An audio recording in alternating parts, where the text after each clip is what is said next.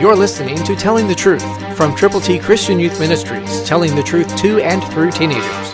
Here is Triple T founder and president, George Dooms. Believe on the Lord Jesus Christ. Even when God does something tremendous for you or me, as he did for Abram in this case, once in a while doubt will creep in and there needs to be a very special assurance. Abram was concerned. Listen to Genesis 15:8, New King James. And he said, Lord God, how shall I know that I will inherit it?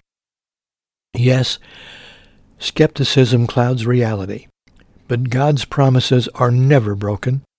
What God says he will do, he always accomplishes. He wants to make you usable. He wants to use you to bring honor and glory to him. Whatever you do to serve the Lord, be sure that God will get the glory for whatever is accomplished.